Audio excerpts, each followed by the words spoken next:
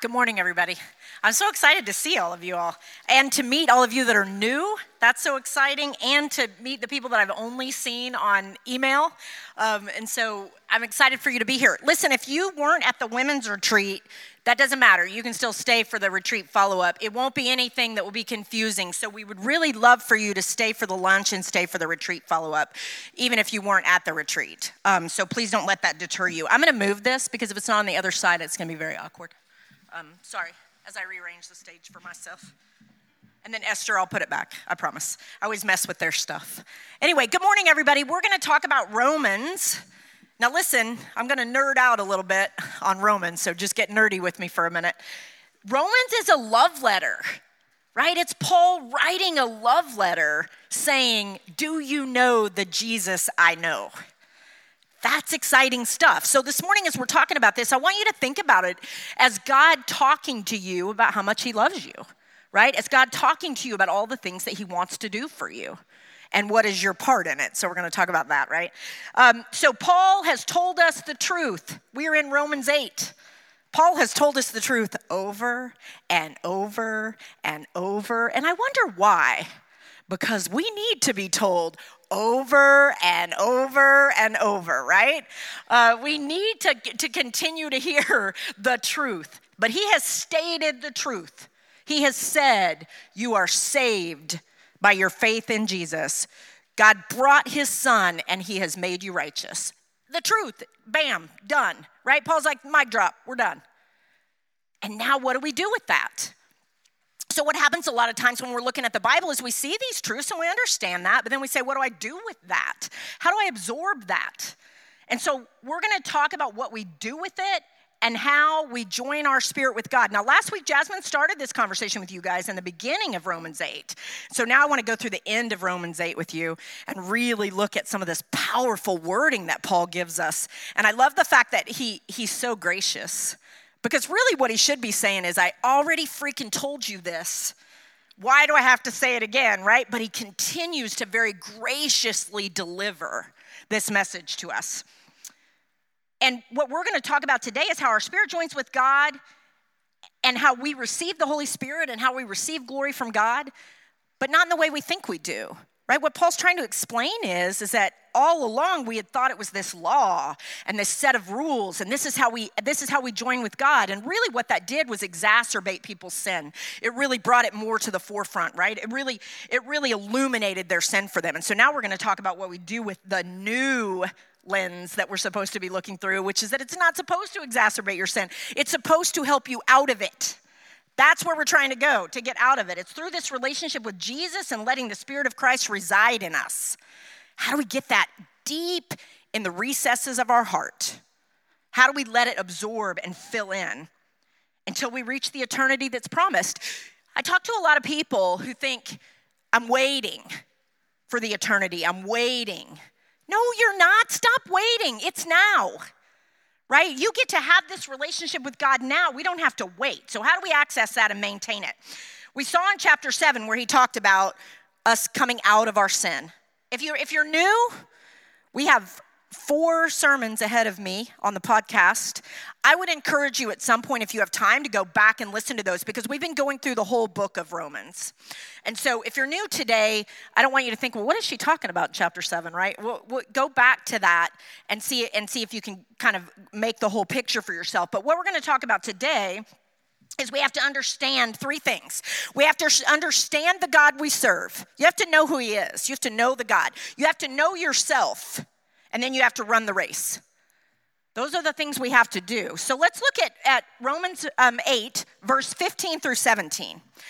It says, so you have not received a spirit that makes you fearful slaves. Instead, you have received God's Spirit when he adopted you as his own children. And since we are his children, we are his heirs. In fact, together with Christ, we are heirs of God's glory. But if we are to share in his glory, we must also share in his suffering.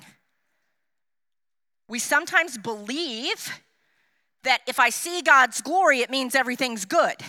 And if I'm in suffering and hardship, God must have disappeared. This is what Paul's explaining to us. They reside together. They reside together. The Message translation says, we are not living a grave-tending life. Can you put the scripture up one more time for me, Shay? We're not living a grave-tending life. Stop tending the grave. Stop tending the areas of your life that are scorched and dead. Bring the Spirit in there and revive those areas of your life. Let's get some green grass growing up in there. Let's get the glory of God back in those places, right? At the end of 8:15 through 17, it says, now we call him Abba Father, for his Spirit joins with our spirit to affirm that we are God's children. His Spirit joins with ours, and since we are his children, we are his heirs. In fact, with Christ, we are heirs. We are heirs of God's glory, but if we are to share it, we must also share his suffering. All right, how do I find the glory? That's an easy thing for me to say, right? Share it, find God's glory and share in it. What does that mean? What does it mean that I'm going to be an heir of God? What does it mean that I get to be in connection with him in the joy and in the suffering? What does it mean to be in his glory? How do we find it? Well, let me tell you the most simple way. You probably need to look for it, right? You need to look for it. God's glory is everywhere. It's in the love that you show. It's in the love that's given back to you. It's in your encounters with God's people. It's in your prayer. You have to prepare for the glory. You have to walk in love so you can receive the glory. So we have to know who the God is that we serve. Who is the God we serve? The God we serve gives you that promise that we just talked about. You get to be in partnership and an heir in his kingdom. You have been adopted. You have a place. Nobody else can take that place. It is yours. You get to sit there. You are a child of God. What if you got up every morning and put your feet on the floor and said, I'm a child of God, let's go? What more do you need, right? But we have to prepare to walk in it. We have to prepare for what that looks like to walk in his glory. How do we receive it? How do I receive some glory from God? Well, I got to do a few things. I got to confess some sin. We can't walk around our whole lives wanting to receive God's glory and never doing the other part, which is going to God for some reconciliation. We have to be in partnership with him. We have to bring our suffering and our hardship to him and lay it at his feet. Then he can give us some glory. It's an exchange. Here's my sin. Here's my glory. Here's my peace. Here's my Spirit residing in you. We have to forgive others. We can't walk through this life in resentment and anger and trauma our whole life at what the world and other people have done to us. We've got to take that to God's feet, lay it down, and receive his glory back, receive his majesty, receive his kindness, receive his love back. Every place that you have that dark tar has to be scooped out, and then we receive in return. But when that dark tar is there, there's nowhere for the glory and blessing to go. It just slides off because there's nowhere for you to absorb it, right? So we have to confess that sin. We have to forgive others. We have to trust God. Do you trust the scripture? Put it up one more time, Shay. Do you trust the scripture? Do you believe that? Do you believe that you call him Abba Father and that his Spirit is joined with you and that you are his child? Do you believe that? If you don't believe that, go sit with God until it absorbs. Go back over and over and over until you say, I understand this relationship you want to have with me. I understand who you want to be to me, this father to me. Look, a lot of us don't have earthly fatherly role models. I get that. I understand that. A lot of us don't see that relationship well. God wants to fill that in for you. He'll give you everything you were ever missing. But we got to go and actually be able to receive, right? We got to give thanks, right? We do this in powerful worship. We have to give thanks. Worship is such an important part of you being able to receive God's glory. I praise you. I worship you, and all that glory flows back. You have to be expectant for that, right? When I'm singing in worship, am I just singing or am I expecting a return? Am I expecting the Spirit to flow in? You got to tune into that. It's a privilege to worship our God. It's a privilege for him to then meet you in those places of worship, right? We have this opportunity through that scripture at the end of Romans in 15:17 to become like Christ. You will not be perfect, but we have an opportunity to become more like him and to receive that inheritance. So we have to know God. We have to know who he is. We have to spend time there. We have to receive his glory. We have to sit in it. We have to know what that means. But this is going to require some hardship. What happens in our human condition is we say, oh man, this is hard. Never mind. This is hard. It's not supposed to be hard. Yes, it is. Stop stepping out because it's hard. Of course it's hard to sit in a place where you have to confess sin and forgive and really pray blessing over other people and really get out of your own ego and really get in some surrender, right? I want to be more like God no matter what I have to give up to do it. It is hard. It says right there at the end of that scripture that there will be some suffering. Don't step out because of that. You know what? That means the glory's coming. That's your indicator.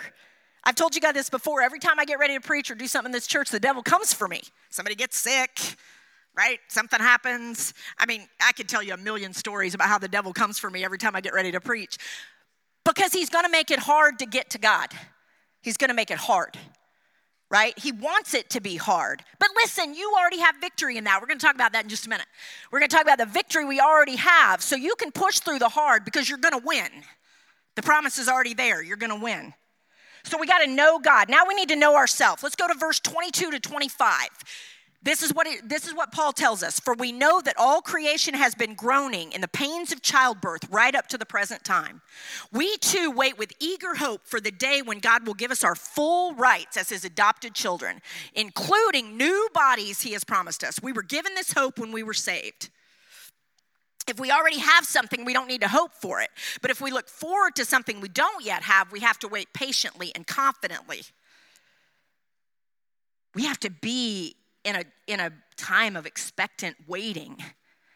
We always want to skip the middle. We want to blow through the middle. I want to go encounter God, and I want the end result, and I want perfection, and that's it. Right? And what Paul's telling us is there's this whole middle part that actually is where the growth occurs. That's where God enlarges us with expectancy. That's when he brings the joy in. That's when we get to see him step it out with us, right? Every way through the joyful time, through the hard time, that's where we get to see him step it out. But we got to think about a couple of things. Who do we want to be? Let's talk about that for a second. We got to know ourselves. Every day when you get up, you put your feet on the floor, there's two people sitting on the edge of your bed. There's a person you want to be and the person you don't want to be. Everybody has those two people residing inside them. Paul tells us that. He tells us that over and over. The sinful, worldly part of you is there. It's not going anywhere. And the Christ-like, gracious, fully loved, fully chosen part of you is there. So every morning we get up, we put our feet on the floor, and we have to say, who do I want to be? Who do I want to be? Do I want to be who God made me to be? Fearfully and wonderfully made, and heir to his kingdom, full of his glory and full of the Holy Spirit? Then you need to nurture that part. You need to feed that part. That's where you pray. That's where you bring every input from God you can bring. All the glory, all the Spirit. You sit until you receive it over and over and over. You nurture that thing like it's the greatest thing you've ever seen, because it is the greatest thing God's ever seen. That part of you is so delightful to him. That part of you that wants to be Christ-like, you nurture it, you feed it. You feed it through worship. You feed it through prayer. You feed it with all the Jesus you can get. Think about the inputs throughout your day. What are they feeding? And then you have this other person, which is the person you don't want to be, that is residing there and always will. And you fight like hell against that person. You fight like hell. And guess what? The tools are right there. You have the tool to fight through prayer and worship and your own individual spot at the feet of God. And you fight like hell to keep that person at bay, because it's part of the human condition, but it doesn't have to be who you operate from. We often think that pull is too hard. I'm gonna go to that side. I'm gonna be that person today. You gotta fight. So you have to think in the morning, who am I? I am a chosen child of God. I am an heir to the throne, and things are going to be hard, and God's going to show up because I'm walking in the Spirit, and I'm going to fight this person I don't want to be with everything I have. If you had someone physically attacking you, physically trying to harm you, you would fight like hell in the physical. You must fight like hell in the supernatural. You must. You have all the tools from God to do it. And it's a fight. But guess what? You already won. You already won. God's already given you everything you need to win. So you don't fight from a place of defeat. You fight from a place of victory. I already have it. You would be amazed at how many times I sit in my house and talk to the devil. Dude, you think you're coming for me? Do you know who I serve? Do you know who loves me? Do you know who comes in and fills me up every day? Do you know the tools and power my Holy Spirit has? Man, if you're not talking back to the devil, you are living at a deficit. You have every tool. You have the 50 cal machine gun. Use it. Right? For those of you who don't know, I have a military background. I like weapons. Get your Uzi out and blow him away. You have the power to do it. Don't sit in this place of defeat. Well, I'm weak. I can't do anything about this. Baloney. Go to Romans 8, open your Bible, and talk scripture to the devil. He must cower to it. He must cower to your scripture. It is your machine gun. Use it. I know most of you in this room, and I know you got some weapons with this. I've heard it. This is a weapon. Often we use it for the wrong things, right? To go back to our reading in James. But if you'll use it for the right thing and back that devil up, he must cower in the presence of scripture. He must leave in the presence of worship. You got to take yourself to some places that are unfettered, that the devil can't reside with you. Go to that worship. Go to that prayer. Go to that place in scripture because the devil can't sit there with you. Get yourself some force field there, right? You've already won. Listen, the person you want to be is always there, and God's given you everything you need. You got to figure out who you want to be. You need to make a choice. We can tell you all day long, here's what the Bible says. You have to make a choice for which parts you're going to absorb, which parts you're going to fight for, which parts you're going to get into. We'll help you with that, right? That's what we're all here for. Like, let's go. We'll walk this stuff out all day long. I have to do it every day, right? Really, when I put my feet on the floor, I'm a really old woman who hurts. That's who I am in the morning, right? Everything hurts when I get up. It's like, let me see what won't move right. When you're my age, that's what happens. And every day I have to talk to God and go, I got stuff to do for the kingdom today. I got to get some balm in the places I need it. I got to get some stretching in the places I need it. I got to get on the right path here, right? So I don't waste one single second of nurturing the person I want to be and not one single second of fighting the person I don't want to be.